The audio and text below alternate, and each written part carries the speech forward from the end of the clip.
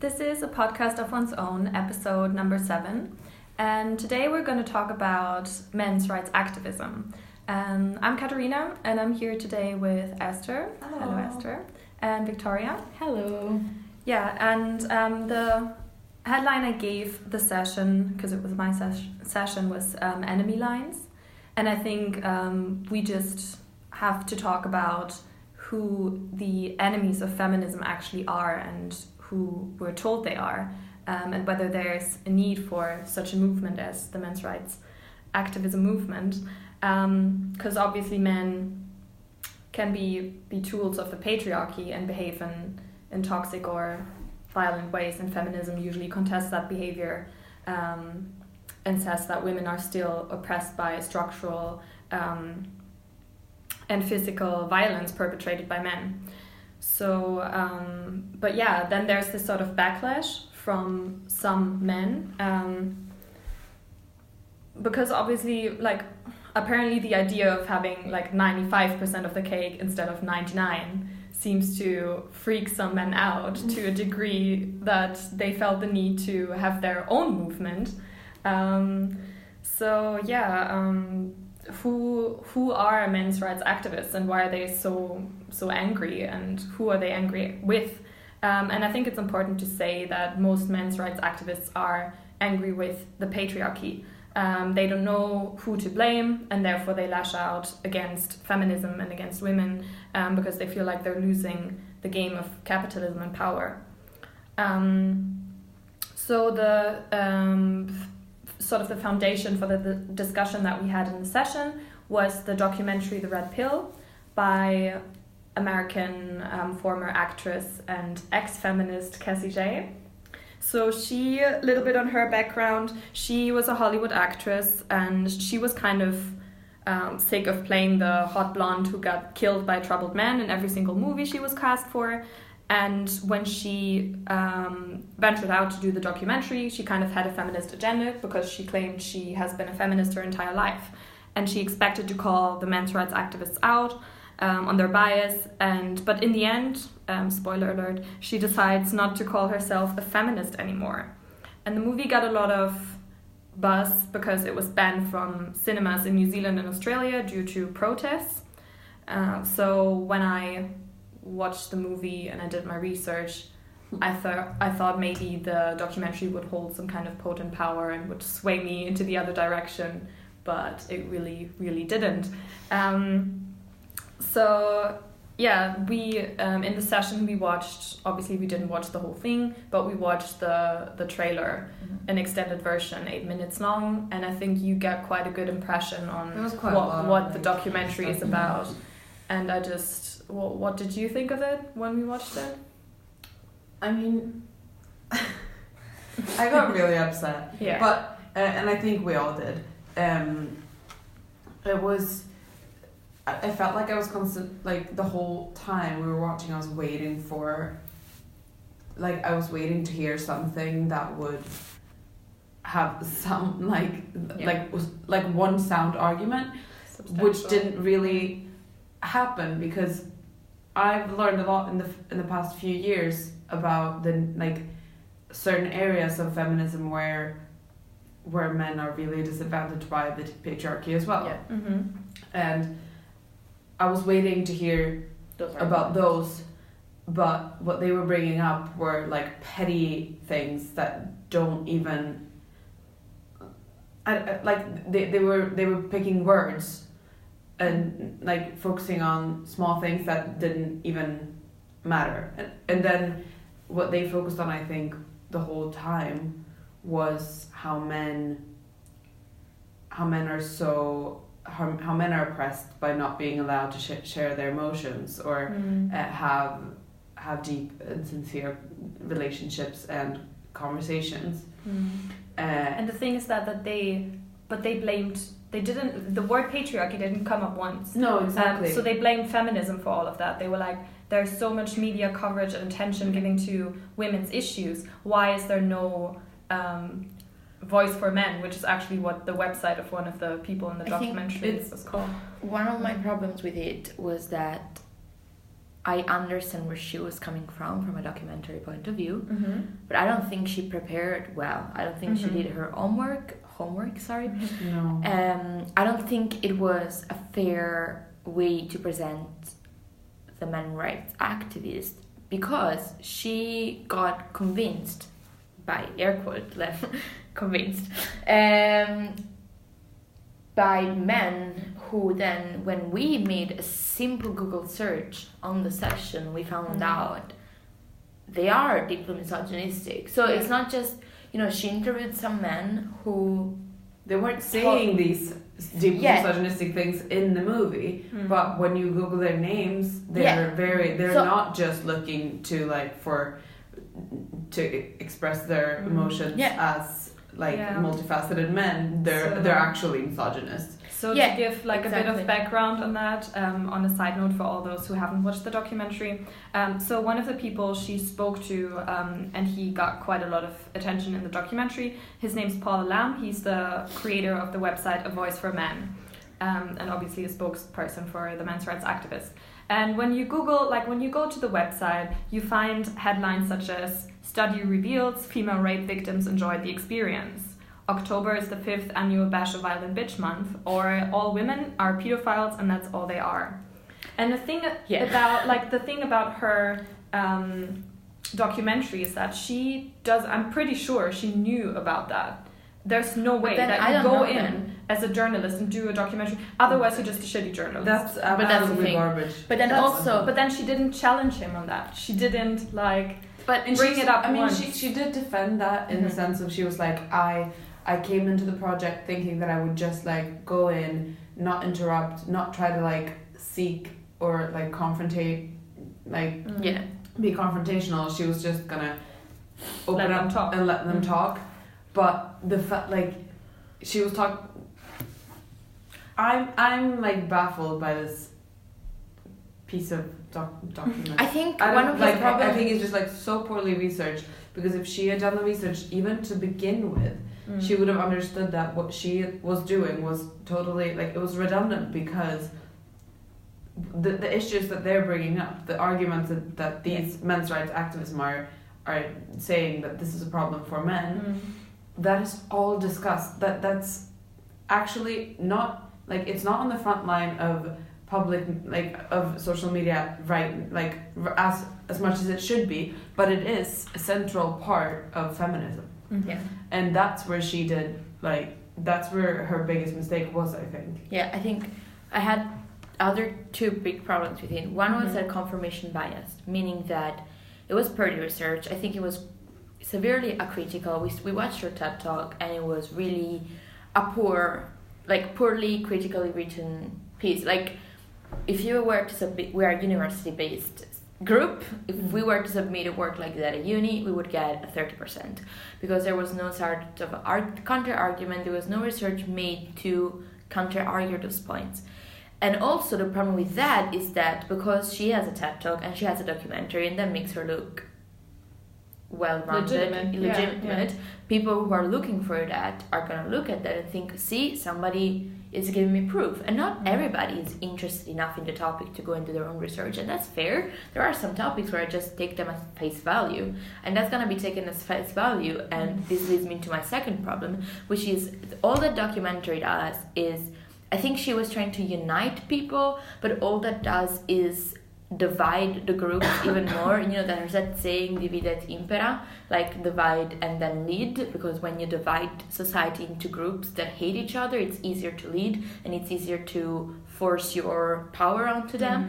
And I think that's exactly what this documentary encourages, and it makes it worse, because now we have on one hand this one documentary that has made this a public a public opinion sort of topic, sort of issue, whereby there's one group, feminism, who, I mean, obviously in my opinion, rightfully so, says, this is not a well done piece of work.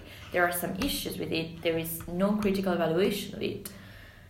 But then on the other side, there's the other group of people who's saying, oh no, but this is exactly what I think too. And if somebody gives me the the acknowledgement that this is actually what happens, and we're gonna just keep fighting with one another. I mean, we just went and looked at the comments on the YouTube channel, right? People were raving about it. People were so excited about it. Like, finally, someone that talks about this issue. Finally, a woman who acknowledges exactly. men's issues. Again, it's just people that find something and they're happy with what they find, so they don't dig deeper. Yeah. And so if we even like moving away from this particular documentary and just talk about the men's rights movement in general, there are the arguments that they're making are not made up. Like, that's fine, I understand, like there are differences and men suffer, but the whole point of having a men's rights movement that's vilifying feminism, that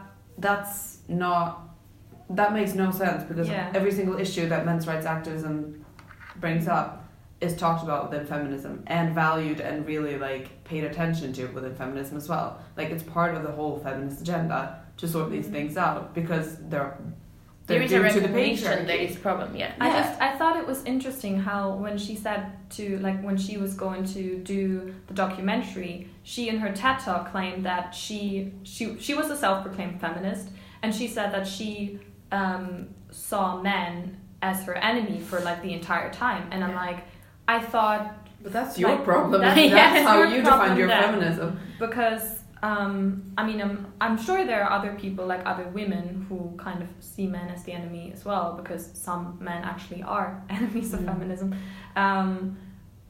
But not in general. Like, you can't just condemn an entire sex. I also think there was a problem, like, just getting away from the documentary, just what Esther was saying before.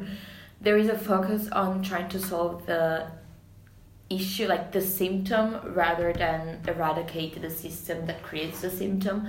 For example, one of the things that we discussed in the sections, which I thought was really interesting and like stimulating, was the fact that some of the men's rights activists, again, rightfully mentioned the fact that men, not in numbers, in the percentages, die more in wars. And that's true, because more men go to war. Yeah. You know, and more of them suffer from PTSD. Again, true, because more men go to war and are part of the army and the air force for structural reasons. That is that women were not allowed in the army, air force, or in any ways armed force up until a very recent point. And then because historically they have been the ones who have, gone to war more. And I appreciate that, and I think that's such an important issue. There should be systematic approach where men are granted the right support.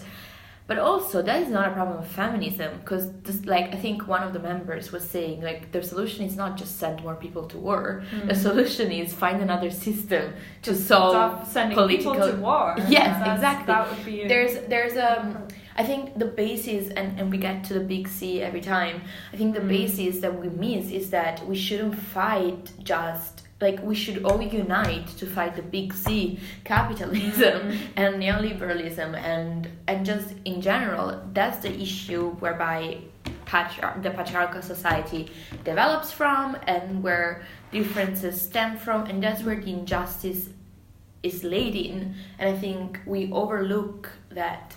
That's my TED Talk. We were talking about, so just to break it down a little bit from a listener perspective. So a lot of the arguments that were brought up in the documentary and that are mainly brought up within the men's rights activist movement are sort of society's stigmatization of men showing emotions and talking about feelings and opening up about mental health. We like all the statistics that are brought forward by men's rights activists on that suicide is the biggest killer of men under 45, and I don't remember exactly what the numbers are, but I think it's almost like 4 out of 5 suicides are by men. I think men are 3 times more likely to kill themselves. 3 times more likely. Yeah. So that's all true, and that's really important. And then we're talking about how domestic violence.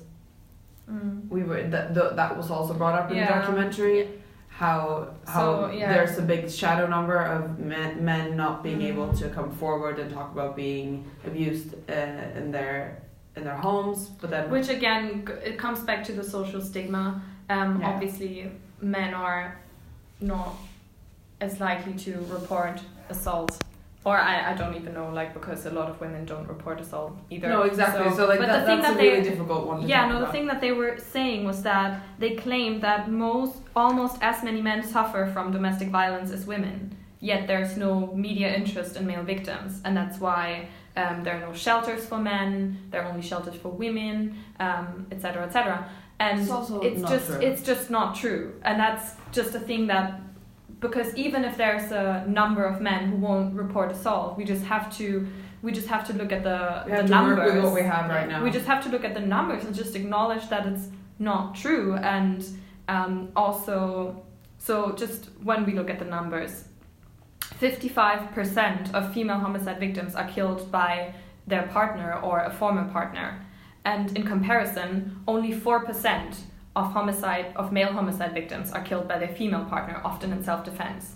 These numbers just show that it's not like it's disproportionate, and it's very easy to report statistics in a way that seems like in a one-sided way that makes it seem that it supports your argument. But when you look at look at deeper layers, then you understand that that's not the case, such as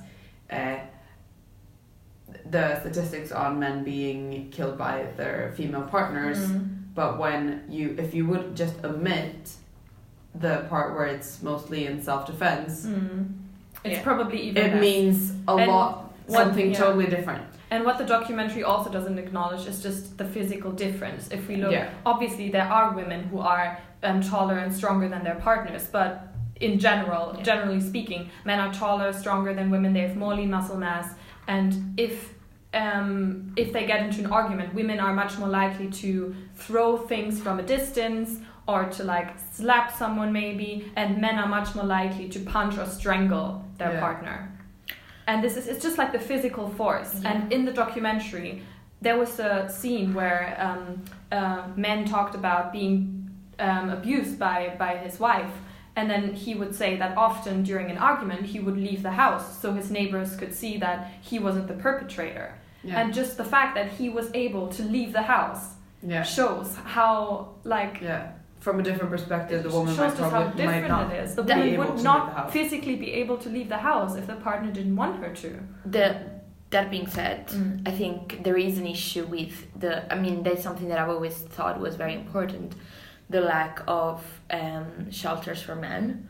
I think that's really important because, if you look, I know there are LGBT shelters, but there is a need for more shelters for men. I think we looked at that, even when I think at some point we wanted to donate to a shelter for men and a shelter for women, and we couldn't find a shelter for men in Scotland.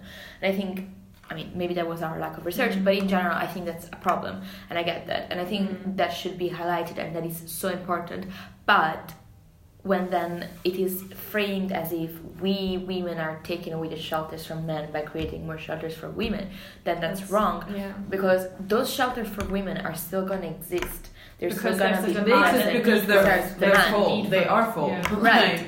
Exactly. So it's not about taking shelters away from women and giving them to men, just creating more shelters. The solution is not let's have less shelters for women and more shelter for men, because that doesn't make sense. The solution is let's keep those shelters for women and keep donating to them because they're doing super important work, while at the same time encouraging maybe certain charities, if they have the funds, or other social entrepreneurship activities, to also create shelters and structures for men. Because I think those are important too. It's a perfect example of where equity for equity's sake makes zero sense. Why would we have the same number of shelters for men as for women just because it had to be equal, and then the majority of them are going to be empty? That's just a waste of space and everyone's time, and some of them will be full, and that they're waste needed, of tax money. Exactly. There's another part that we haven't talked about yet. That's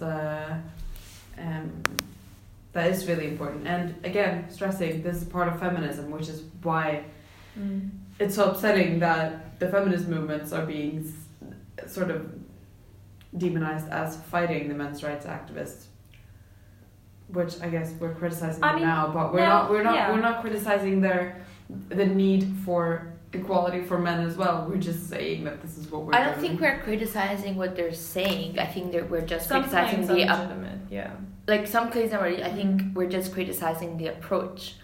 They found the areas where they polarization. feel these activists have found areas where they are disadvantaged, and they are, but they've not looked further to see exactly. why they are. That's what I was saying. They've just said this is a pattern that we see for men, so clearly women are at fault for this. At fault for it, rather than so the patriarchy is filtering down to force us into. So maybe we should talk about some of the issues that they brought up, which were more understandable or more relatable. Yeah. And just to point out that this is something that feminism has to deal with it as well. Like we're interested in that. And one of the things they brought up is the court's lack of interest in men as parents.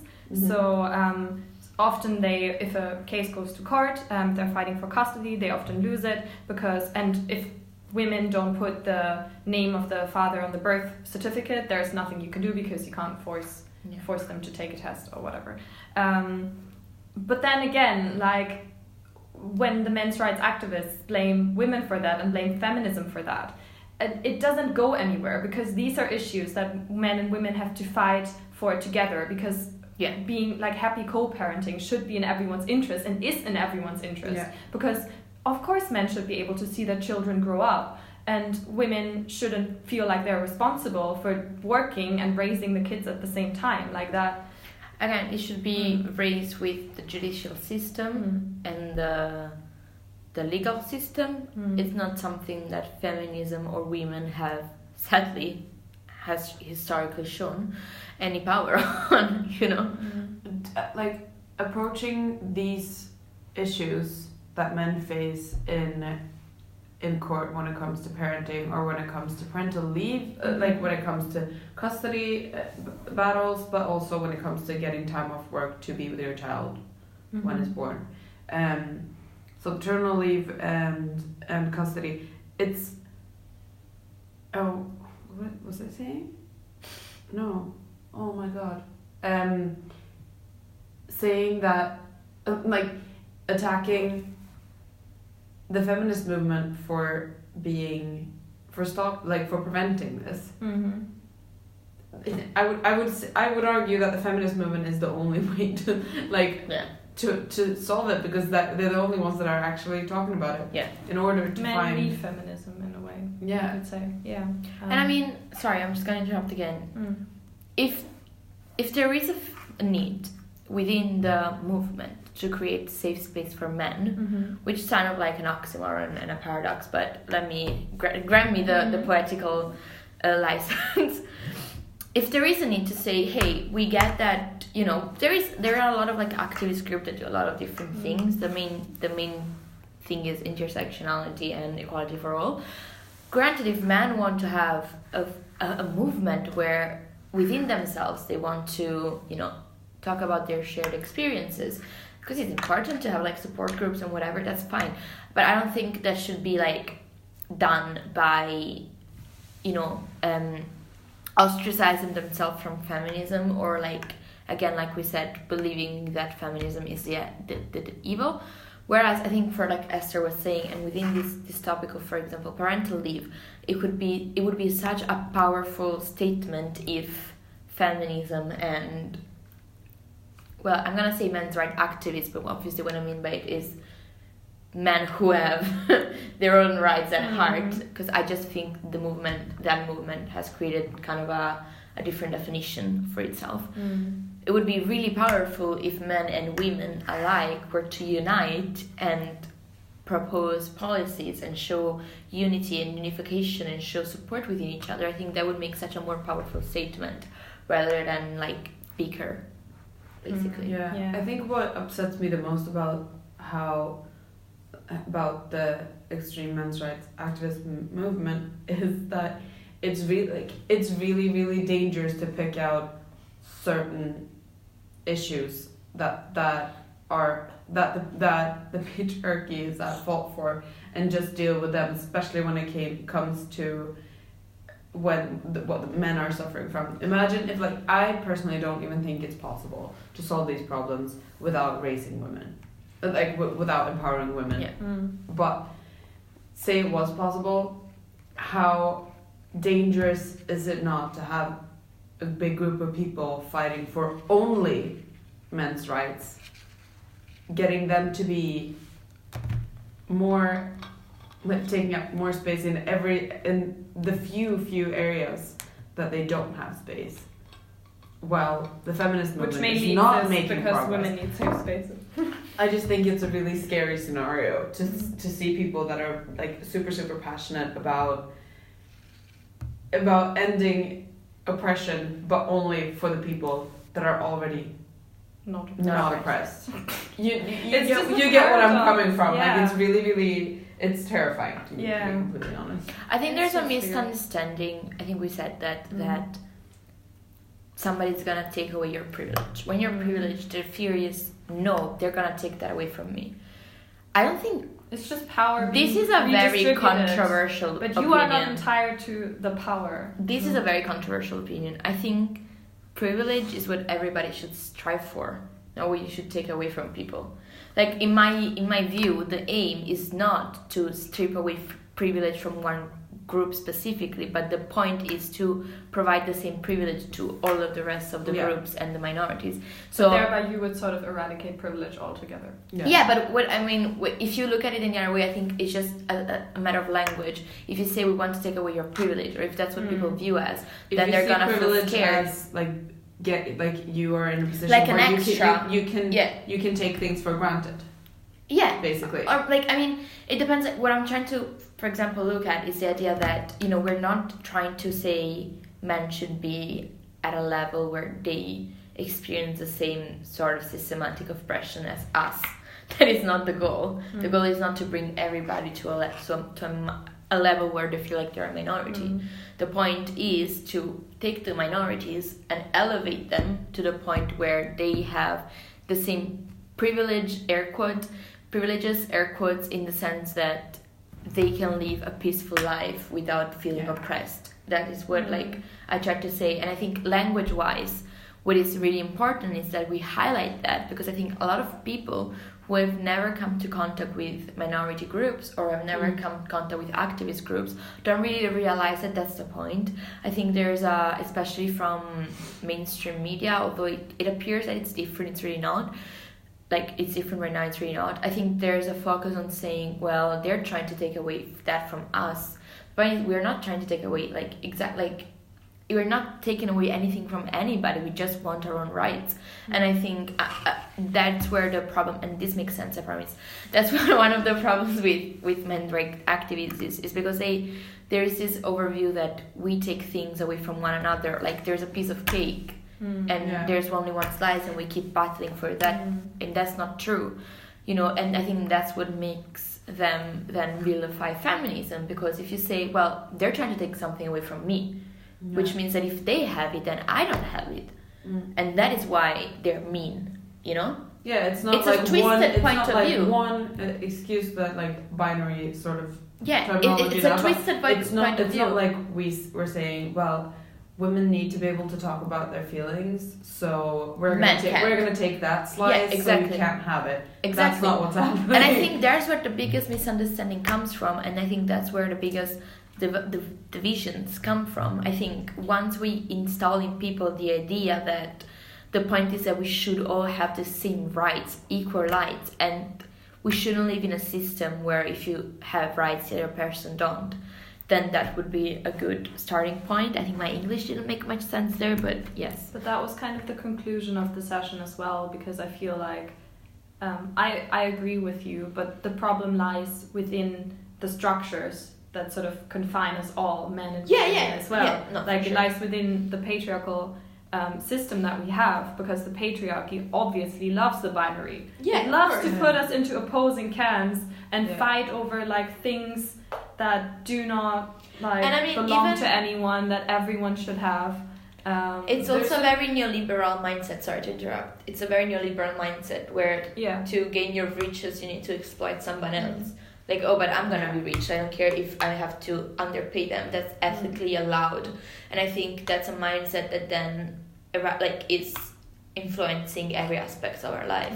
It's also like reducing activist movements, like the feminist movement, to a sort of I don't know, like sort of vigilante I don't know, type thing, where it's because, and people are going to think about it as like a Robin Hood type thing, where it's like, take from the rich and give to the poor, which is not what's happening in terms of rights. Like we're just wanting to elevate the people that don't. We don't want it. to. We're not taking it from someone else. Yeah. But also, I kind of feel like we have to stop sort of justifying what we're doing, because I mean it's fair enough that we like point out. Feminism doesn't exclude men, but it gets to a point. You know, when every time you talk to someone and they're like, but men. Yeah, and you're like, but that's not, I don't want to talk about that anymore because it's getting us nowhere. We said, like, I feel like, I mean, there might be people like Cassie J who are not aware of the fact that men are not the enemies of feminism, and that's really, really sad. But everyone in, I don't know, like, the feminism that I practice and that I'm an activist for, that clearly draws the enemy lines with the structures that demean us, and not men who are also tools and victims of the patriarchy. Yeah. I definitely agree. Like, we need to stop justifying it. It's I do think that the way that feminism is portrayed in the media a lot of the times as well, letting that upset you or like making that too big of a